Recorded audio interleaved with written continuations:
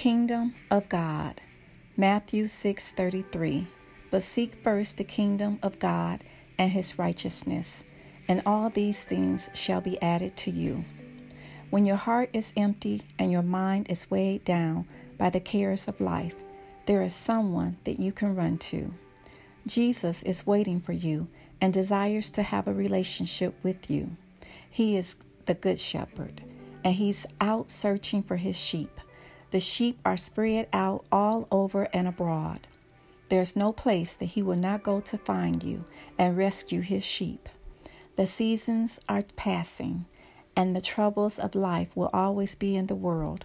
The bills will come monthly: illness, rejection, crime, poverty, hurt, despair, disappointments, one after another. The Word of God tells us that these things will come to all because there's no rest in the world. We are walking on a path called life that have so many uncertainties, and there are no guarantees of peace, joy, and rest. But in Jesus, you will find all these divine blessings. If you seek him and accept his will for your life, you will not have to walk the journey alone.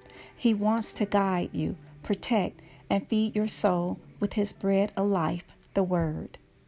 Please take the time to calm your mind and soul and ponder on the kingdom of God. The Lord has given you his word and promise that if you seek his kingdom first, he will add all his righteousness to you. So what that truly means is that you must stop chasing after the things and the cares of this life and allow your mind to shift and be transformed by the word of God. We must hunger and thirst after his righteousness and search the scriptures to understand what God is saying to us about the promises of God: salvation, repentance, faith, forgiveness, presenting our bodies as a living sacrifice for God's service. As you begin to read, meditate, and ponder on the Word of God, you will start to learn the principles of being a new believer and follower of Christ, and study the scriptures to learn about Jesus Christ. He is the first step to coming into the kingdom of God. We must believe in him and accept him as our Lord and Savior. Our minds must be renewed daily through the Word. The old way of thinking must change for us to live for the kingdom of God now. His kingdom is spiritual, and his word is too. On this side of heaven, we must read the word to grow in the knowledge and wisdom and understanding of who God is and come to him as babes. The earthly issues and disappointments will no longer plague our hearts and minds as before, because the Lord is removing the strongholds and distractions that held us bound to living this life.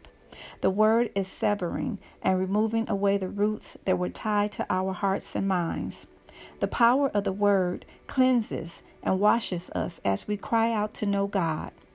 Now our mind and soul and spirit is aligning us with the will of God in Christ Jesus. He will send the Helper, which is the Holy Spirit. He will come into our lives and abide within us and help us through everything as we walk the journey. He promised to seal us to him until the day of redemption for Christ. Ephesians 4:30. And do not grieve the Holy Spirit of God, by whom you were sealed for the day of redemption. A breath of melodies. Thank you for listening.